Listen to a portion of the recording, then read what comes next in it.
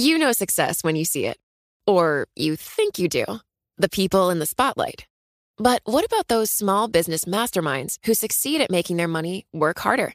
They do that by having a business bank account with QuickBooks Money, which now earns 5% annual percentage yield. Making your money work as hard as you do? That's how you business differently. Learn more about QuickBooks Money at quickbooks.com/5APY. Banking services provided by Green Dot Bank. Member FDIC. Only funds and envelopes earn APY. APY can change at any time. The countdown has begun. From May 14th to 16th, 1,000 global leaders will gather in Doha for the Qatar Economic Forum powered by Bloomberg. Join heads of state, influential ministers, and leading CEOs to make new connections, gain unique insights, and uncover valuable opportunities in one of the world's most rapidly rising regions. Request your invite for this exclusive event at QatarEconomicForum.com. At the Republican convention this year, there were loud chants of "lock her up," referring to Trump supporters' belief that Hillary Clinton had broken the law when she used a private email server. And the calls to lock her up continued throughout the campaign at Trump campaign rallies.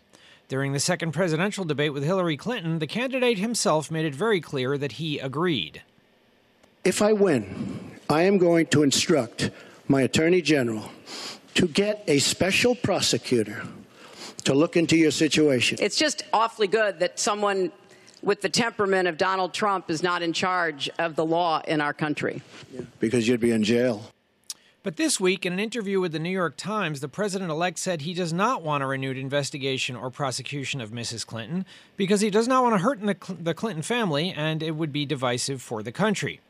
With us to talk about the president-elect's change of position are Devin Schindler, a professor at the Cooley Law School, and Paul Charlton, a partner at Steptoe & Johnson and a former United States attorney. Welcome to both of you. Devin, if you were Hillary Clinton, can you now trust that the federal government is not going to prosecute you in regard to the use of an email server? You know, I read a recent study that indicated that presidents keep about 67% of their campaign promises. And from the moment that Mr. Trump made these statements, I felt that this was probably one he wasn't going to keep because, among other things, it would set a terrible precedent. And as we're learning, there are also skeletons in President-elect Trump's closet. So if I were Hillary Clinton, I don't think I was ever all that worried about it in the first place. Paul, is it proper for Donald Trump to be talking about this one way or the other? Was it proper for him in the campaign? And is it proper now, given that this is really a decision to be made by the Attorney General? It was wrong for candidate Trump to suggest that his political opponent should be prosecuted and that were he to become president, she would be incarcerated. That's inconsistent with the cornerstone ideas of our republic and offends the way it is the Department of Justice is supposed to operate. So his most recent statement to the New York Times is a welcome one. To take back those earlier threats is the right thing to do. Devin, there's been some talk that, before all this happened, that the Obama administration was thinking about whether President Obama should pardon Hillary Clinton in regard to the email situation. At this point, and I don't think they've committed one way or another to what they're going to do. Do you think at this point the president should still be thinking about that? Well, I think the chances of a pardon are highly unlikely because there's a series of cases around the turn of the century that basically interpret the president's pardon power as allowing him to pardon individuals who have not yet been indicted or prosecuted. But the acceptance of a pardon by someone who's been offered it is an acceptance of guilt, is an admission of guilt under the way the pardon power has been interpreted. So even if a pardon were offered, I'm not entirely clear or certain that Mrs. Clinton would take the pardon because in her mind, I'm certain she doesn't think she's done anything wrong and doesn't want to have that taint of accepting a pardon and thereby accepting responsibility for illegal acts, which I believe she doesn't think she has done. Paul, you said you welcomed the latest statement by Donald Trump. There are, of course, two separate issues or two investigations that have been going on at the Justice Department. There's the email investigation, which is the one where FBI Director Comey said there wasn't reasonable evidence to prosecute. And there's also has been an investigation of the Clinton Foundation.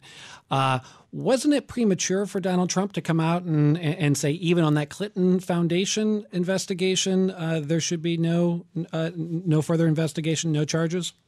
I'm not sure that's what he said or that his statement to the New York Times went that far, but even were one to interpret his statement to the New York Times to encompass the Clinton Foundation issue, what we know is that that matter is currently in the hands of career prosecutors and career investigators at the FBI. And the recommendation that both the Department of Justice and the FBI will make as it relates to that investigation is the one that will likely carry the day, regardless of how it is the president feels about a potential prosecution in that regard. And that's what's important here. The President-elect Trump, ought not to make personal use of the Department of Justice as if it were a political tool. It's not. And it is much better to leave decisions on whether to go forward with prosecutions to the professionals who are currently there. Well, all right, then, Devin, given what Paul is saying here about the role of the Department of Justice, regardless of what the president-elect has now said, we don't really know what Jeff Sessions, if he becomes Attorney General, or would do, and what the prosecutors and FBI agents might recommend in regard to Hillary Clinton. So is it still possible that despite what the president-elect is saying, the Justice Department could go forward here? Well, two things. I completely agree with what was just said. But let us not forget that at the end of the day, the Attorney General works for the president.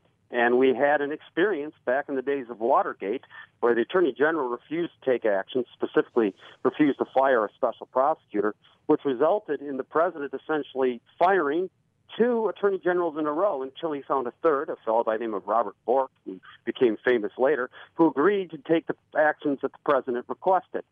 This is known as the unitary executive theory, for those of you who are con law geeks out there.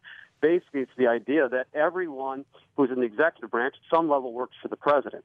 And so, although I completely agree that the Attorney General and the DOJ must remain above politics, at the end of the day, they still work for the president. And so it is conceivable, and in fact, in American history has occurred, where the president has essentially overruled the decisions made by the Department of Justice and the Attorney General. On the flip side, to answer your specific question, certainly, the Attorney General, the Department of Justice, could determine that, in fact, criminal conduct did occur in its ongoing investigation of the Clinton Foundation, and therefore charges would be appropriate. Paul, how concerned are you that the whole tone of this campaign has damaged the perception of justice in America and the Justice Department? Well, Devin's right to remind us of the Saturday Night Massacre and the firing of Elliot Richardson and William Ruckelshaus. But it was in that instance, I would argue, where the Department of Justice did what is right. And the Nixon White House was embarrassed by their attempts to make personal their direction of the Department of Justice in that instance. I have a great deal of faith in the men and women who are career prosecutors there and in the men and women who are career investigators at the FBI, that they will do what's right. There is no doubt a political influence with the Attorney General. There is supposed to be a Paul, we're going to have to influence. leave it there. Thank you very much to Devin Schindler of Cooley Law School and Paul Charton, a partner at Steptoe & Johnson. Coming up on Bloomberg Law, a panel of federal judges has issued what could be a landmark decision invalidating political gerrymandering in Wisconsin as violating the Constitution for the first time in the United States. This is Bloomberg.